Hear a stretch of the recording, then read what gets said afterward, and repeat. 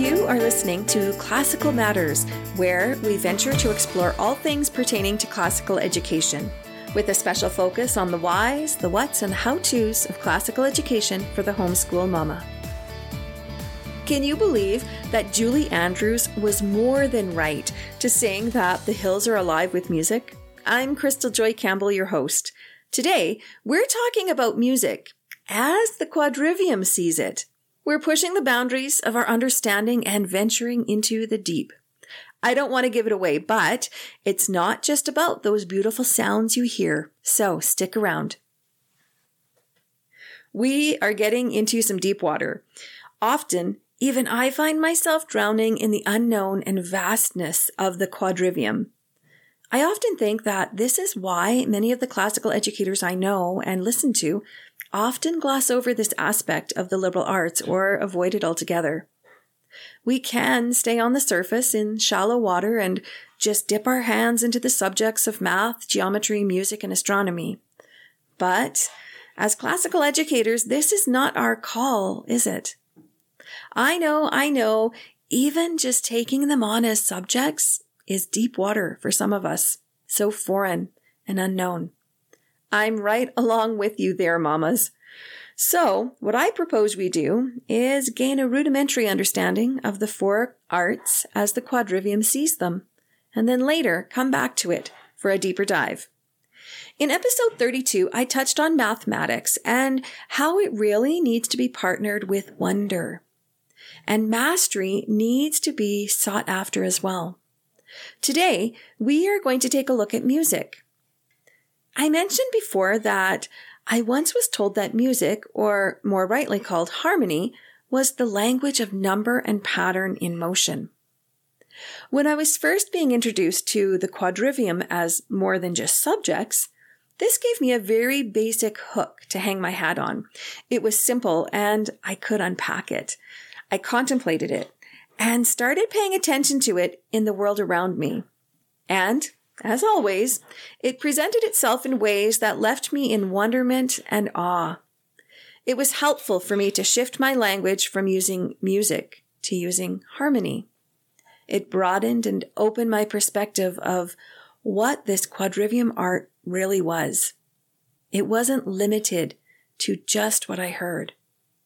Music is often associated with patterns, rhythms, and harmonies that are joined by instruments, voices, and such, something we hear or make. But understanding that music, as it sits in the quadrivium, is much more about the proportional relationships of quantities. The quadrivium is rooted in mathematics, so it's not such a big leap to comprehend that music, or harmony, is more than just what we hear. Stratford Caldecott says that music was the expression of numerical harmonies in time. It is more about seeing, knowing, understanding, and gaining wisdom and wonder from the proportional relationships we see in the world around us, in society, in the human person. And when we recognize harmony in the world, our society, in the human person, we can literally say that they are alive with music. And this is where Julie Andrews was leading us with her song. We can even sing that song if it helps us remember the deeper and more true meaning of music. We want to keep at the forefront of our thoughts the idea that harmony is about the proportional relationship of quantities in ourselves, our communities, in the natural world, right now as we move through time. And can you believe that we are just scratching the surface? This is so amazing and bursting with awe. This is why contemplation for the classical homeschool mama is so important. If we are to be the curriculum which is being taught, we need to embody it. And contemplation is a considerable help with that. Yes, knowledge and skill are important parts too, but let's be honest, mamas, this is not so much where we struggle. We are doing beings. We generally have no problem taking up the task at hand, learning how to do it, and implementing it in our schedules and routines. But what we do struggle with is being still, considering, and pondering. allowing the movement of wonder to take the lead and pull back the veil for us. And now this is what I hear. But how do I do music in my classical program? Yes, fill your homes, your lives with that audible music of voices, choirs, orchestras, and instruments. But also seek to notice that proportional relationship of quantities all around you and lead your children to notice it, consider it, and ponder it. Play in this playground and commit to contemplation so you can live a life steeped in classical education and be transformed by this gift. It is from that source that your children will receive a truly classical education.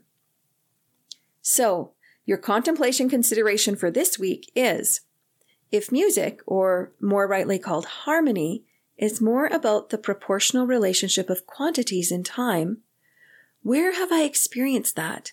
Or where do I recognize it in myself, in my children, in our family, in our community, and in the natural world?